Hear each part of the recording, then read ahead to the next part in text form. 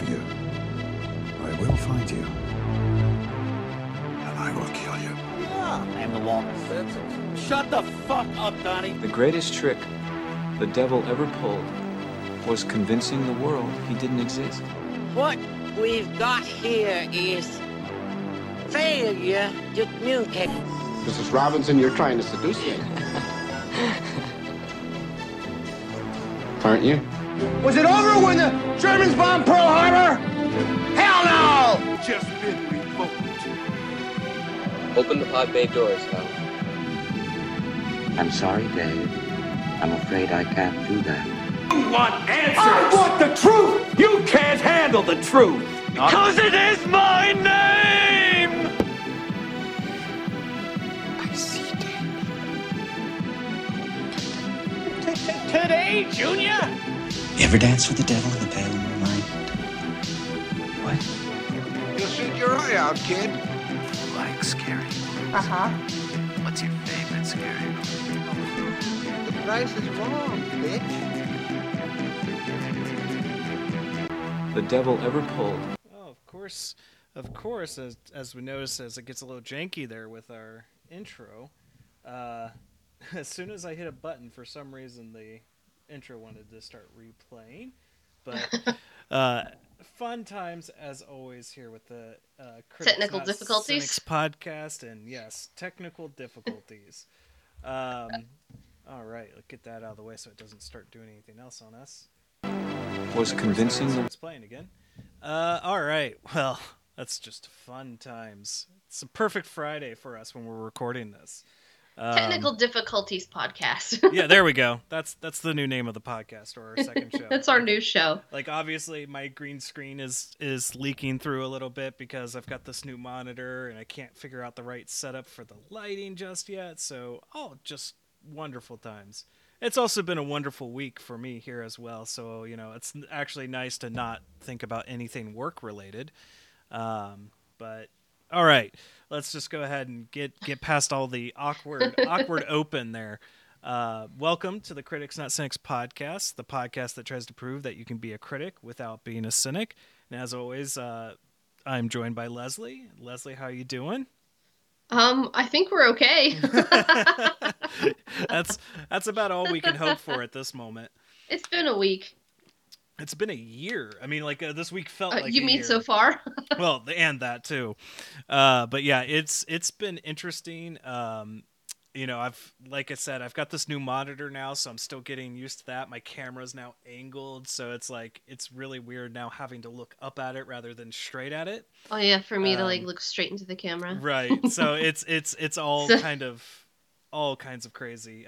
This monitor ended up being bigger than I thought it would be. So, but it should at least make me with my camera and everything look a little bit nicer. So everyone who doesn't want to see me can now see me in 4K. All right, so we are getting back to our MCU franchise review. No live stream, I think, happened this week as we've both been pretty busy and just finding time to, we want to just relax a little bit.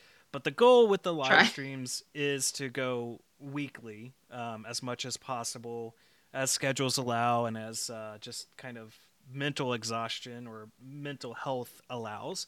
So that's why we just figured, well, we'll go ahead, we'll get a pre-record out for everyone, and we'll get back to our franchise review, and then get back to the live streams next week, just to give us a little bit of a break in between.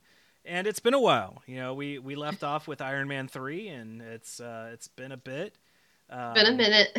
And did we? Yeah, we did do Iron Man 3 on our YouTube. I think it was the first of the MCU franchise review that we did on YouTube.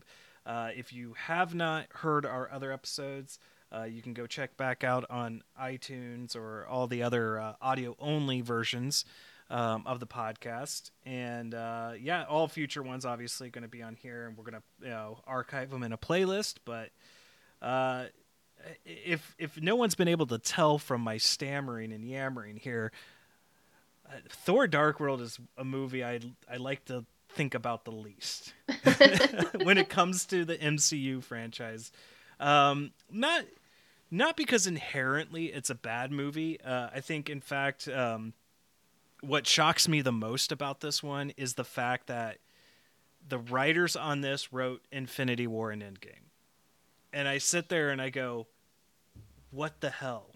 Yeah, I think that if you can separate yourself from the movie, like, and put yourself in a writer's position, when you're thinking about the plot of the movie, and because when I rewatched it, when I was rewatching it, the first like part of it, I was thinking the whole thing with the convergence and like that Jane would find some sort of scientific, gravitational anomaly and get sucked into it and stumble upon the ether. All of that works for me. I'm like, that all seems like a plausible, we're writing this story that somehow is going to involve Thor. Everything kind of falls apart for me with mostly the Asgardian stuff and the Dark Elf thing. Yeah. Like, that's the weak spot of this story, I feel like. And I hate offering the criticism without, like, having a suggestion for how I think it should be better. Because I feel like if you just stick with the Jane stumbled upon this thing, I don't know where you take it from there and still have the introduction of the ether, because at that point they're trying to connect, from Avengers and saying, like, all the Mind Stones, in Loki's scepter and stuff, and now here's the second one. For people at the time, could, because of course now we've had Infinity War and Endgame, but at that time we're like, is that going to be like a stone? Like, what's, and they're planting the seeds for that. So I don't really know a suggestion for how to make the rest of it better. And of course, the bright shining star of this movie is Tom Hiddleston. He makes it completely worth it. Even some of the reactors that I've been watching, their reviews of it when they got to this point to Thor, pretty much most of them were like, so this is the second installment of Loki, because like Thor was basically the Loki story. Right. And then this is like Loki part 2. Well, and it does do some further character development for Loki, in the sense of his relationship with Frigga, and understanding how impactful that is on him as a character. And this is as I joked in our live stream last week, this is the only MCU movie that takes its name, its title, too serious. Yeah, very literally.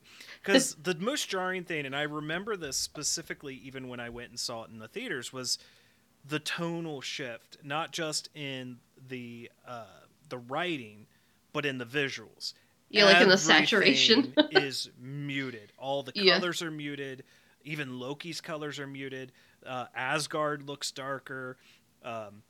London is filmed in a darker tone or darker light filter, and like the colors don't pop. The Bifrost doesn't look as fantastic, And then when you get to Svartalheim, it's just a desolate wasteland.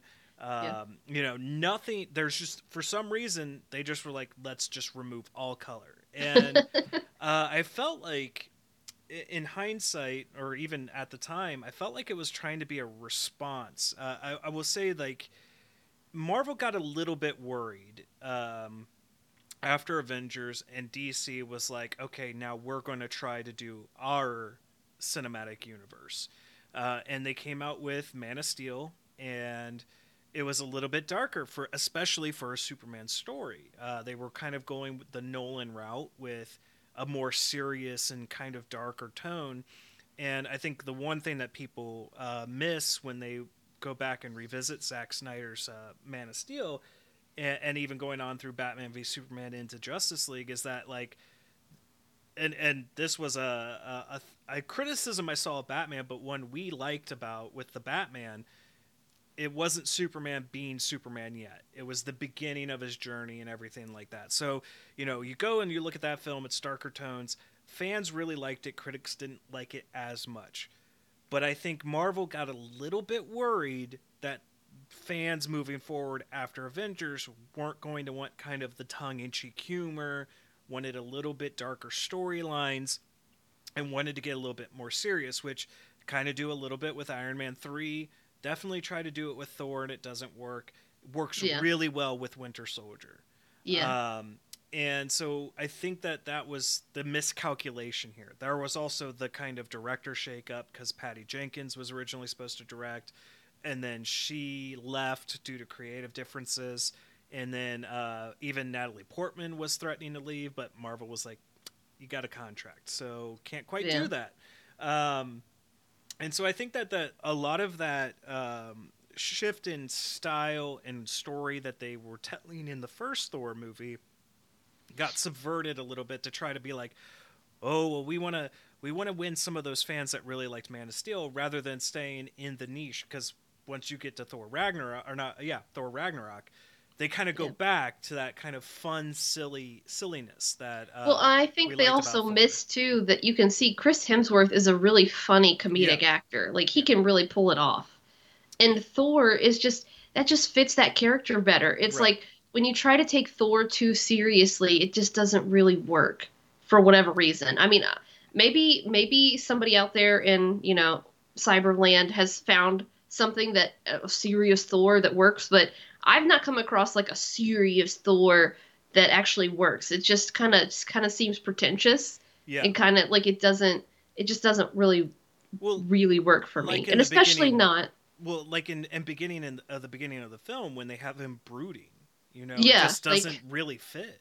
No, it just doesn't really fit his character, and it doesn't fit what they were doing. Right.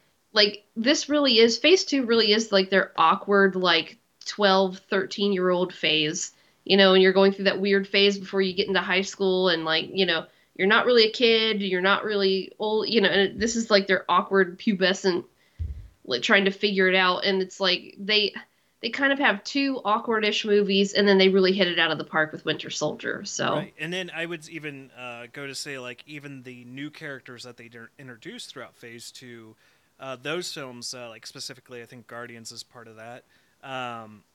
They shine because they're new. Like we got to try to figure out how we're going to establish new characters such as this and see how they take going forward. I know one of the things that really kind of stuck oddly with me, and it continues to stick with me even going all the way through Endgame. Well, one, they talk about the stones kind of being created by individuals, right? Like that's part of the book, because like Malekith creates the ether, and stuff like that. And so like obviously they weren't at that time, like they didn't know Infinity War was going to be their. This sounds like a pun, but I don't tend to be a pun. But Infinity War intended to be their end game. And so, it was like that, okay, we want to introduce these concepts to the audience, so if they do start popping up here and there in other films, they have some exposure to them. I also don't like the ether being liquid and being a stone. Like, that's still because we never get that resolution in Infinity War on how it crystallizes, unless, like, after the events of this film, that's what its remains were. So like we don't get that. One of that effect, like I don't really care, honestly. The confusing part I think would be like he created it, but then we get like to Infinity War or even Guardians of the Galaxy and the Collector is saying like 6, it's what did he call them? Singularities, yeah. I think that's, I don't know. I guess I just kind of headcanon that as it's either who shall not be named or whatever. Right. He Who Remains. There we go. Sorry, I just finished watching Harry Potter stuff. He Who Remains, like playing with things, or I feel like it kind of just I headcanon it as showing that Asgard isn't all that it thinks it is. Right. Yeah. They don't know what they think. Easily chalk it up to just its legend, its stories that were passed down. Another thing that I don't really like about this film, there's two other major factors I want to hit on about what I don't like about this movie, is the inconsistent tone. So yes, they want to go dark, literally with Thor, but then it is constant humor and banter from the first film and from Avengers and from what we expect from a Marvel film. The two don't really gel well together. The one thing I can say, like, I think we talked about it in the Batman review, there were comedic moments, but it was the moments themselves. It wasn't characters necessarily overtly trying to be funny. acting. Yeah. And whereas in this, you know, like when you have the kiss scene and like they pop up and they're like, oh, Eric, Selvig, Bubba, and then Mew Mew, you know, it's like it just doesn't fit. Like, it's a cute scene, it's funny, but it doesn't fit with this overly dark tone you're trying to go for. And also getting the director of Game of Thrones, because you thought just because Game of Thrones was really good, he was going to do a really good Thor movie. He also did a really bad Terminator movie. So I would say, Alan Taylor, you might want to just stick to TV shows. TV.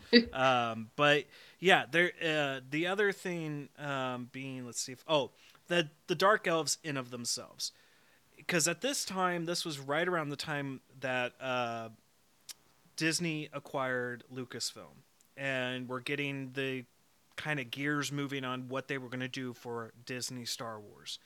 And this movie, to me, really felt they were trying.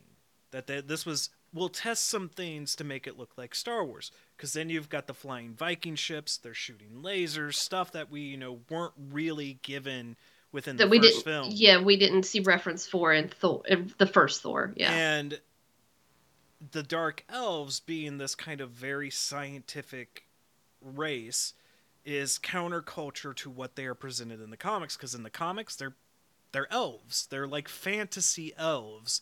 And in this it's just like, oh no, they just want to bring darkness. Like, they really just, this is probably the most one-note villain with zero motivation. Yeah. Some character development that doesn't make any sense. And you get Christopher Eccleston in there and you waste him. You waste him in the role. And, oh, well, Malekith has a part white face and a part dark face. Well, how about we make the dark face when he gets electrocuted by Thor's hammer? Ooh, there, we got it. We got it, guys. See what we did there? It's a lot of cheap. It's a big departure from the comics. And I guess what makes me even angrier is seeing how now, in 2022, they're really trying to embrace source material. They're really trying to actually adapt them as faithful as they can to the comics. And I get why they went the way they went back then, but I think it makes me further disappointed seeing the course correction they're making, giving Scarlet Witch her actual costume, and sticking to what we'll see with Moon Knight coming out, and Hawkeye being a great adaptation of his comic character. So it's like, it's not the I'm not angry, I'm just disappointed type of feeling with this film. I know part of the reason we had such a delay in getting this video out was like, I don't really want to watch it. And I can even say, like, Captain Marvel's probably my least favorite out of the entire MCU, story-wise and character-wise and all that stuff. But I'd rather watch Captain Marvel more than I want to watch Thor Dark World. It's just because I think it just left that bad taste back in the theaters when it came out. One thing that they do continue to do well in this part of the Thor franchise is, with mixing kind of actual Norse mythology, is when Loki is in chains in front of Odin.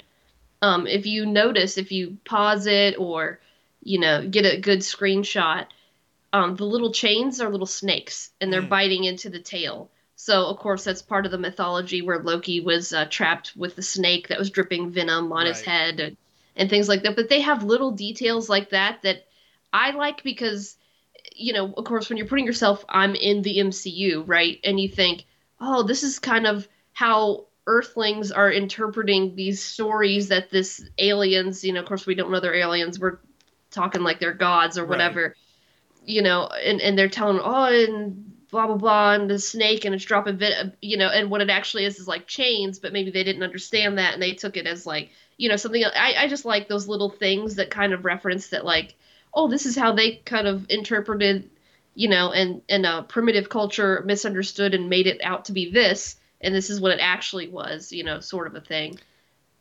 Well, and that's some of the things that I do like about this movie. There are little things in it. In fact, this is the first if you really pay attention, this is the first introduction of even the concept of a multiverse. And if you blink, you will miss it. If you're not looking for it, you'll miss it. Selvig in the, for lack of a better term, the loony bin, and he's giving his little with speech. a Stan Lee cameo. Yeah, with Stan Lee in there. Can I have my shoe, please? On the board, he's got all of his ramblings, and you have Marvel 616, referring to the actual comic universe, and kind of his little ramblings about what he has seen through the eyes of the Mind Stone and how that's impacted him and fractured his mind in this moment. We also get an introduction to the Nine Realms a little bit more. Very poorly, but it is kind of also interesting at the same time. Again, like, kind of, I don't want to beat this movie down with a stick, but like also the Warriors 3 kind of get the shaft again. Honestly, in all three, well, except for the first film, the Warriors 3 get the shaft for the rest of the franchise, especially in Ragnarok. Yeah, they really do. And in fact, this is the last time we see Sif outside of Loki, or if you want to include Agents of S.H.I.E.L.D., Yeah, I think the fact that she did Agents of S.H.I.E.L.D. at a time when the movie verse versus the TV verse was in a point of contention, right? That kind of sealed the deal for her being able to come back to the movie verse. They were like, yeah, no. Right. So hopefully maybe we'll see her. I thought I heard that she's supposed to show up in Love and Thunder, but I can't confirm that right now. But yeah, ultimately this movie is just kind of a jumble. It's like they didn't really know what they wanted to do with it, or what they wanted it to be, or how they wanted it to continue Thor's story. The character development they do for Thor in this, I do like, in the sense of coming to terms between his relationship with Jane and his duty to Asgard, and getting to the climax of the film. And because all we saw in him in the first film was, I want to rule, I'll be the best king. And then realizing there's a little bit more to being a king. Then we get him to this film, and he goes, I actually want Jane more than I want a throne. I want to live more amongst humans rather than the thing I've sought all my life. So I really like that character development, because it shows kind of that growth from that arrogant, brash. Yeah, it was like at least shows that it gives him a little more than just, like you said, the idiot from the first movie, basically. Because yeah, if you listen to our review from the first movie, I was like, for me, that's basically it's not Thor, it's Loki. Right. Because I was like, I could not connect with Thor on any other level when I watched that movie, except that, hey, Chris Hemsworth is hot. Like that's literally it. Because his character's just a buffoon. He's an idiot, immature idiot. And there's nothing there for me. So when people are coming out of the theater and they're like, Thor, and he's so amazing, I'm like, is he though? Like insert that. Is he though? So like here, at least he's like an actual person, right? That has at least a few onion layers, like. Yeah. It actually then it does give him a little bit justice, although I would argue going forward past this film they get really inconsistent with Thor's, him, with his character development. So there's really good moments, there's really bad moments. Like you, I agree.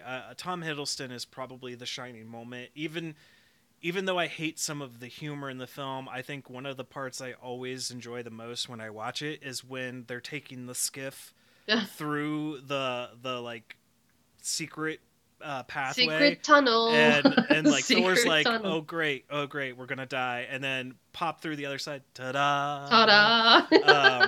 So there are those shining moments, and I like the if you betray him, I'll kill you. And then after getting the warning for like the third time, he's like, apparently there's going to be a line. There's going to be a line. Yeah. I also like that this film introduces kind of a more shared feeling with the other movies, even with silly cameos in the sense of Chris Evans as a Loki Captain America type thing. Like that was something didn't quite expect. It's kind of the first outside of Avengers where we've seen another big league character kind of show up for a bit, which I think kind of paved the way for Spider-Man Homecoming, for Tony to be a big part of that film and give us things like Civil War.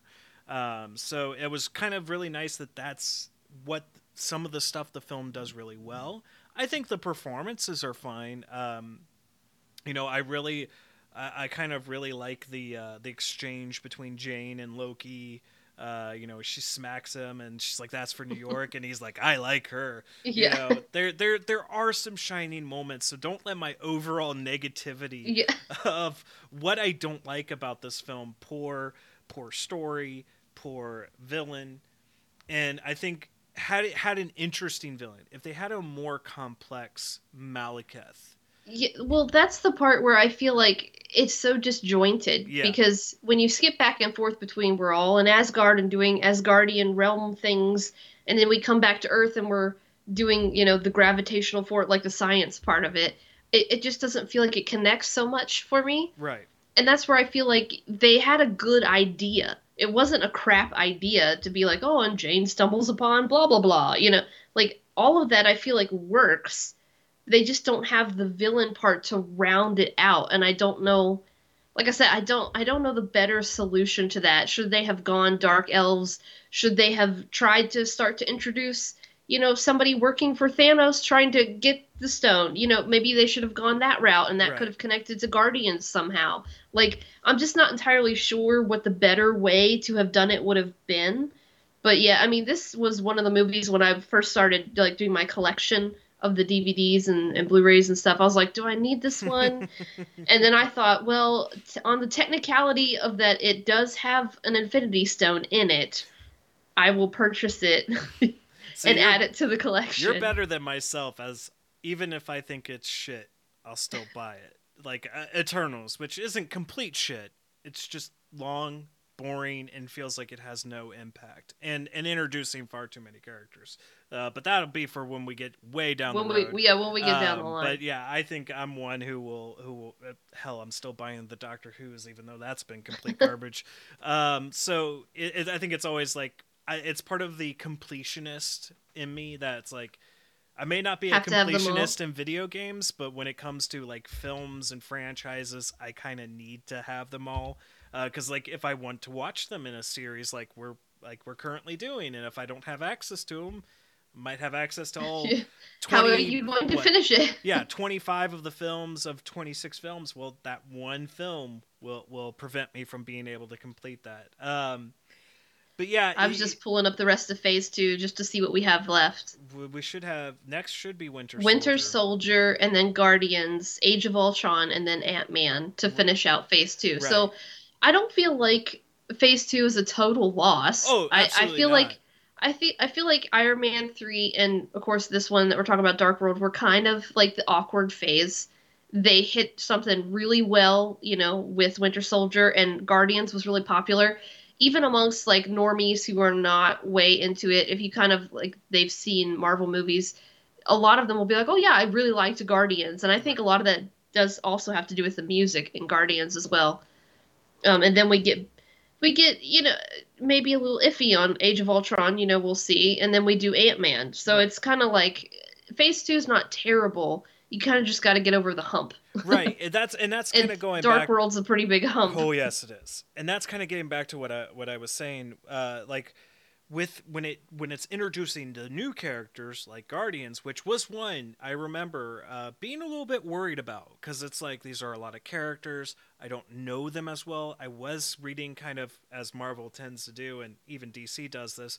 When they're about to release a new movie, they will launch a new line to kind of get everyone up to speed, to give you the idea of who the characters are. But they did a really good job with Guardians, and I think a lot of that is James Gunn and his idea for what he wanted to do with Guardians, and Ant-Man kind of being the one where like people really wanted it. Edgar Wright was behind it. Edgar Wright was responsible for it. Then Edgar Wright left it, and Adam Payton took over. I believe that's the director's name. The one he ended up doing. he's done some Honey I Shrunk the Kid stuff, but he ended up doing a pretty good job with Ant-Man as well. So when it's introducing the new characters, I think Phase 2 really shines in those aspects. But where some of these characters, like, because if you look at Iron Man 3 is kind of the cap for the Iron Man films, not including Endgame and Infinity War, because that's in of its own self, its finale. But Thor and Cap are going into their second films, so they don't know exactly where they want to take their stories outside of knowing, okay, we want to do a political thriller with Cap.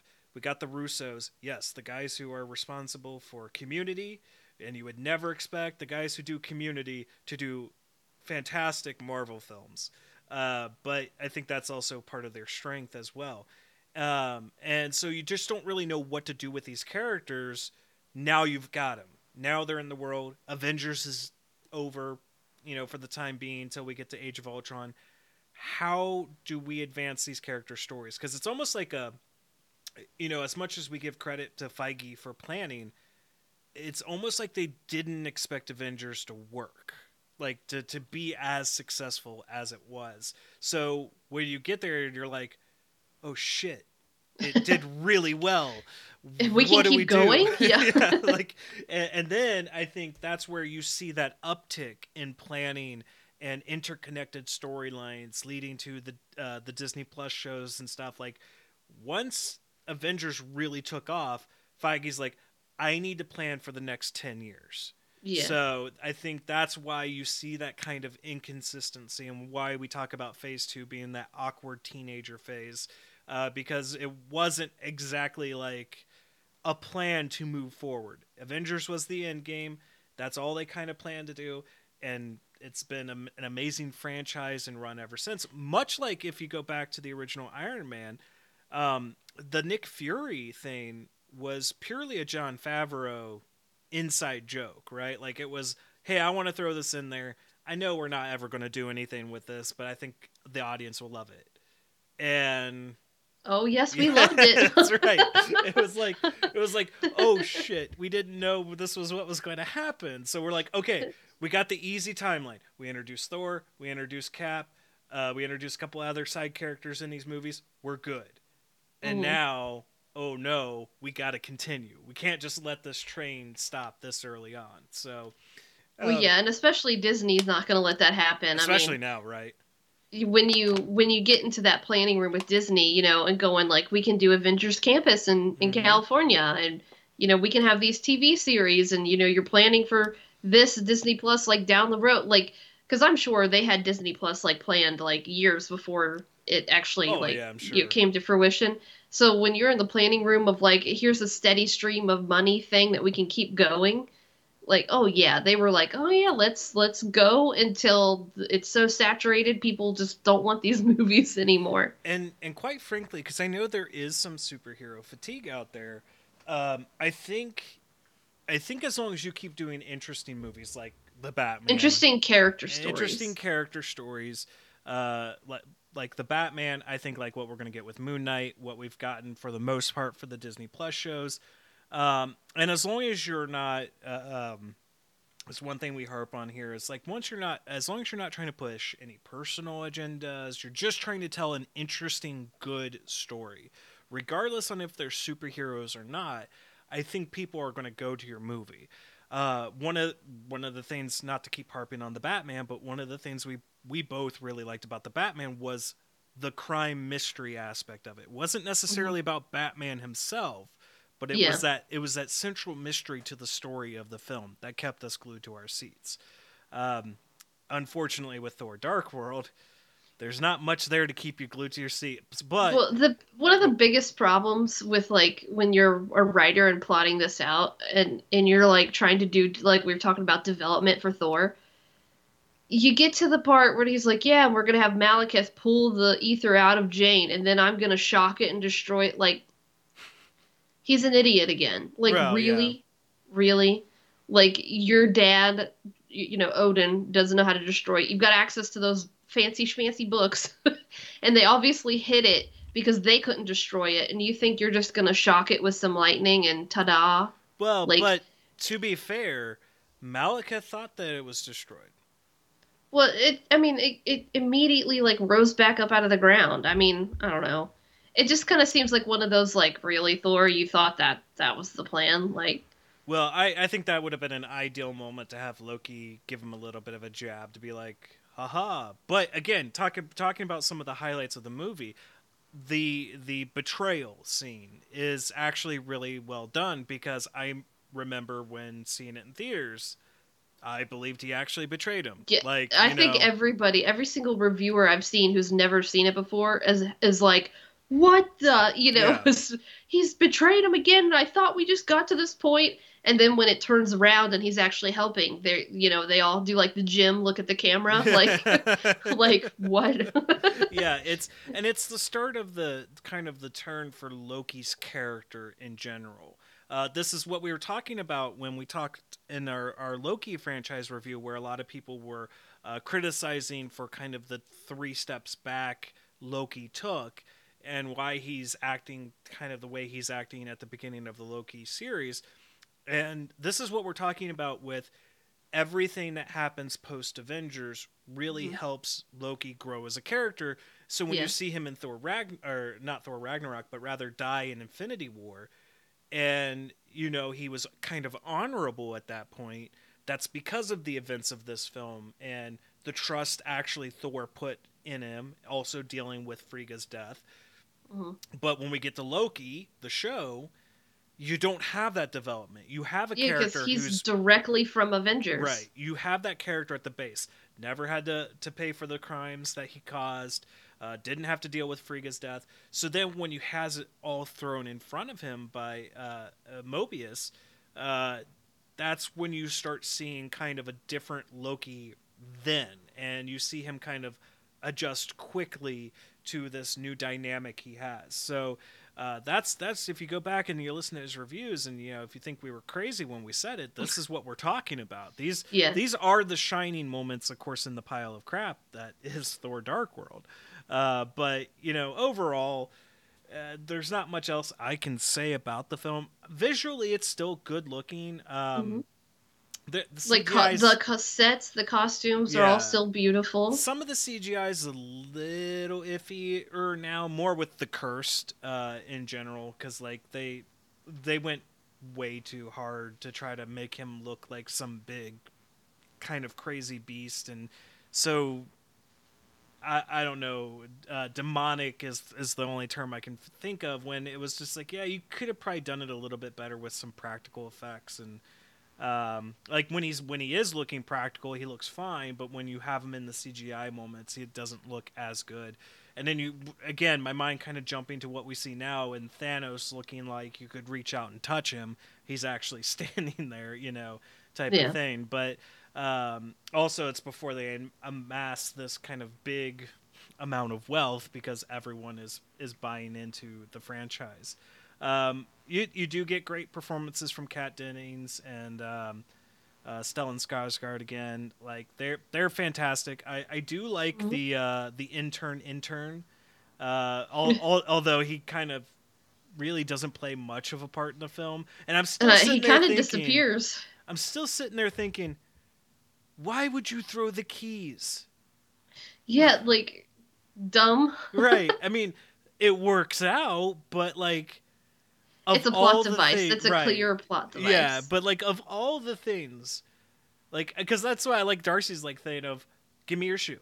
Give me your shoe. Yeah. I'm not going to use my shoe. I'm going to use your shoe.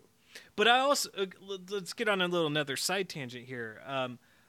What I love also about going back and seeing Darcy here versus knowing where I see her end up in WandaVision. I love that she went from an intern who had no background in science, didn't have any knowledge of it. She was a political science major, right? And to see her actually grow and develop and learn things from her time with Jane and Selvig, to actually become a physicist later on down the road, I love that. I think that's fantastic. You want to talk about strong female characters or interesting female characters, that's one of them. And I mean, and quite frankly, we went through a very long gap of time. We just never saw her again. So it makes, her resurgence in WandaVision and hopefully in the future that more exciting to see. She did go on her own journey. Like, they didn't just be like, yep, she flunked out of college or whatever, or she stopped following Jane around. No, she actually learned, and she became better for it. But yeah, this one, I know it's all over the place, but that's how this movie makes me feel. Like, because it in of itself is all over the place. It's inconsistent in tone, inconsistent in style, inconsistent with some characters. It just is that kind of awkward film that probably will not revisit for another few years unless I absolutely have to. I don't know if you have anything else you want to hit on about the film. I just trying to go through it in my head, and I mean, I feel like that's all that there really is to this one. It's kind of like, if you want to be completist, you need to watch it, if you're going in order and things like that.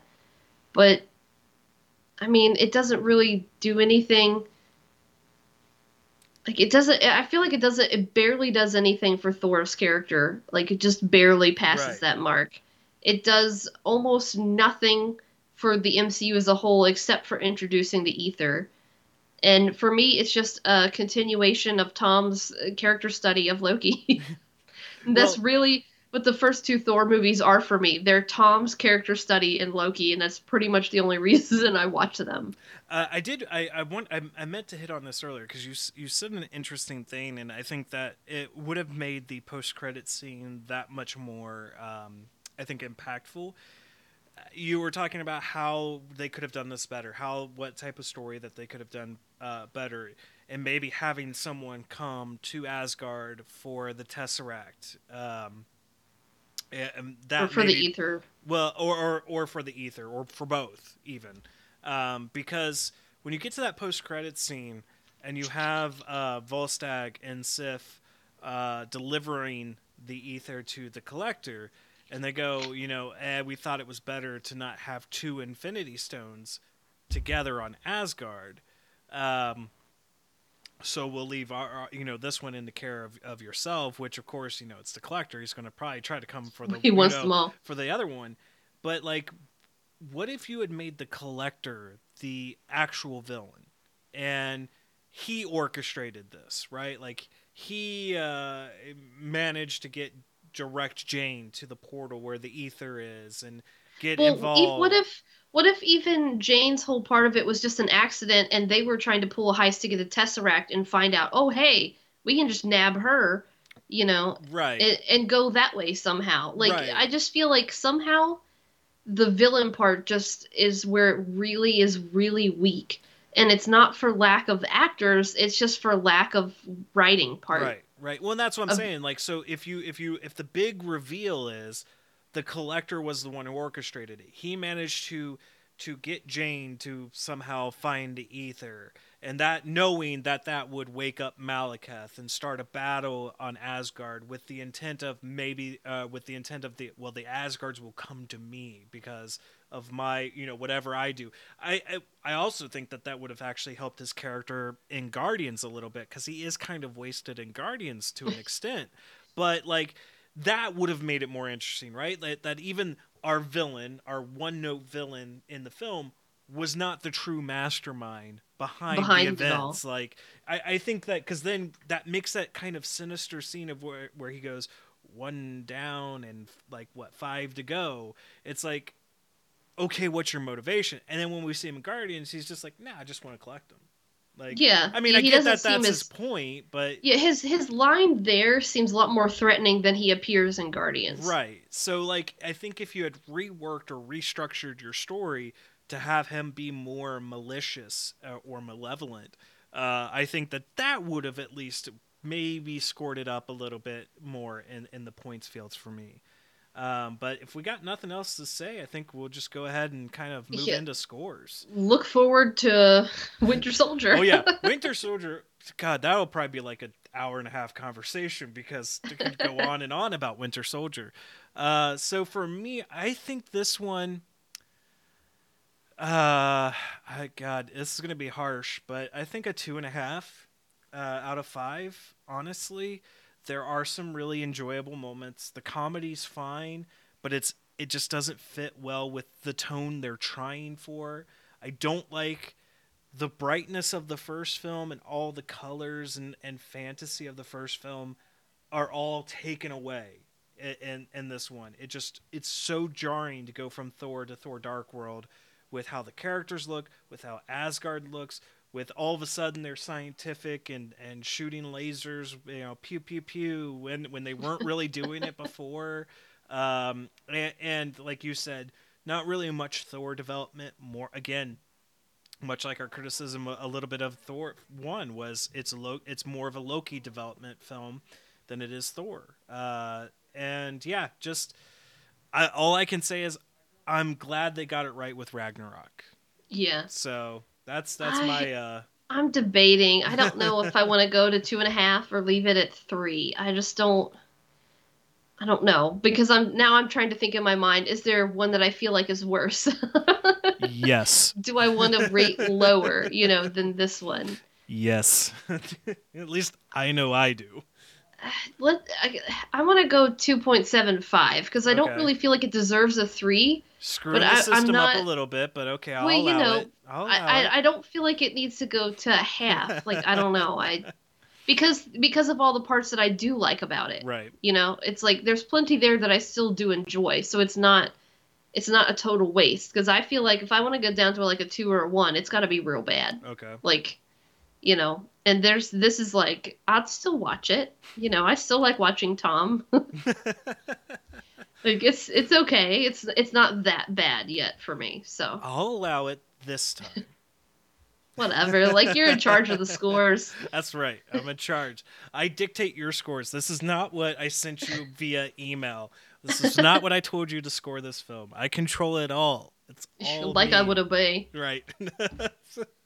All right, folks. Well, I think that's going to do it for this installment of our MCU franchise review. So we'll look forward to getting the next one in. As always, like, share, subscribe, to our YouTube or to the audio only versions of the podcast if you don't want to see our faces. You can find them on iTunes, Podbean, SoundCloud. We also have Patreon, and thankfully, since the Netflix shows have moved over to Disney Plus, for sure, we can continue on with our Daredevil review over on our Patreon exclusive stuff. Yeah, we gotta record like a few of those or something. We gotta. Just like, there's gonna be a day where we're just gonna have to spend all day doing it. And then we can just drip release them because Vimeo. I've got the basic Vimeo plan. Yeah, as always, if you want to write into the podcast, you can write into us at criticsnotsinks@gmail.com, or even better, just leave us a comment on our YouTube, and we'll talk about what your thoughts are. What did you think of Thor: Dark World? Did you actually like it? Are we wrong? I mean, hey, I like to hear other people's thoughts. I never want to never consider someone else's thoughts on the film. Maybe you thought it was a better character study of Thor. Maybe you thought Malekith was a more developed villain. Tell us how, and we'll talk about it, because I like talking about movies. So, all right, folks. Well, we will talk to you next time.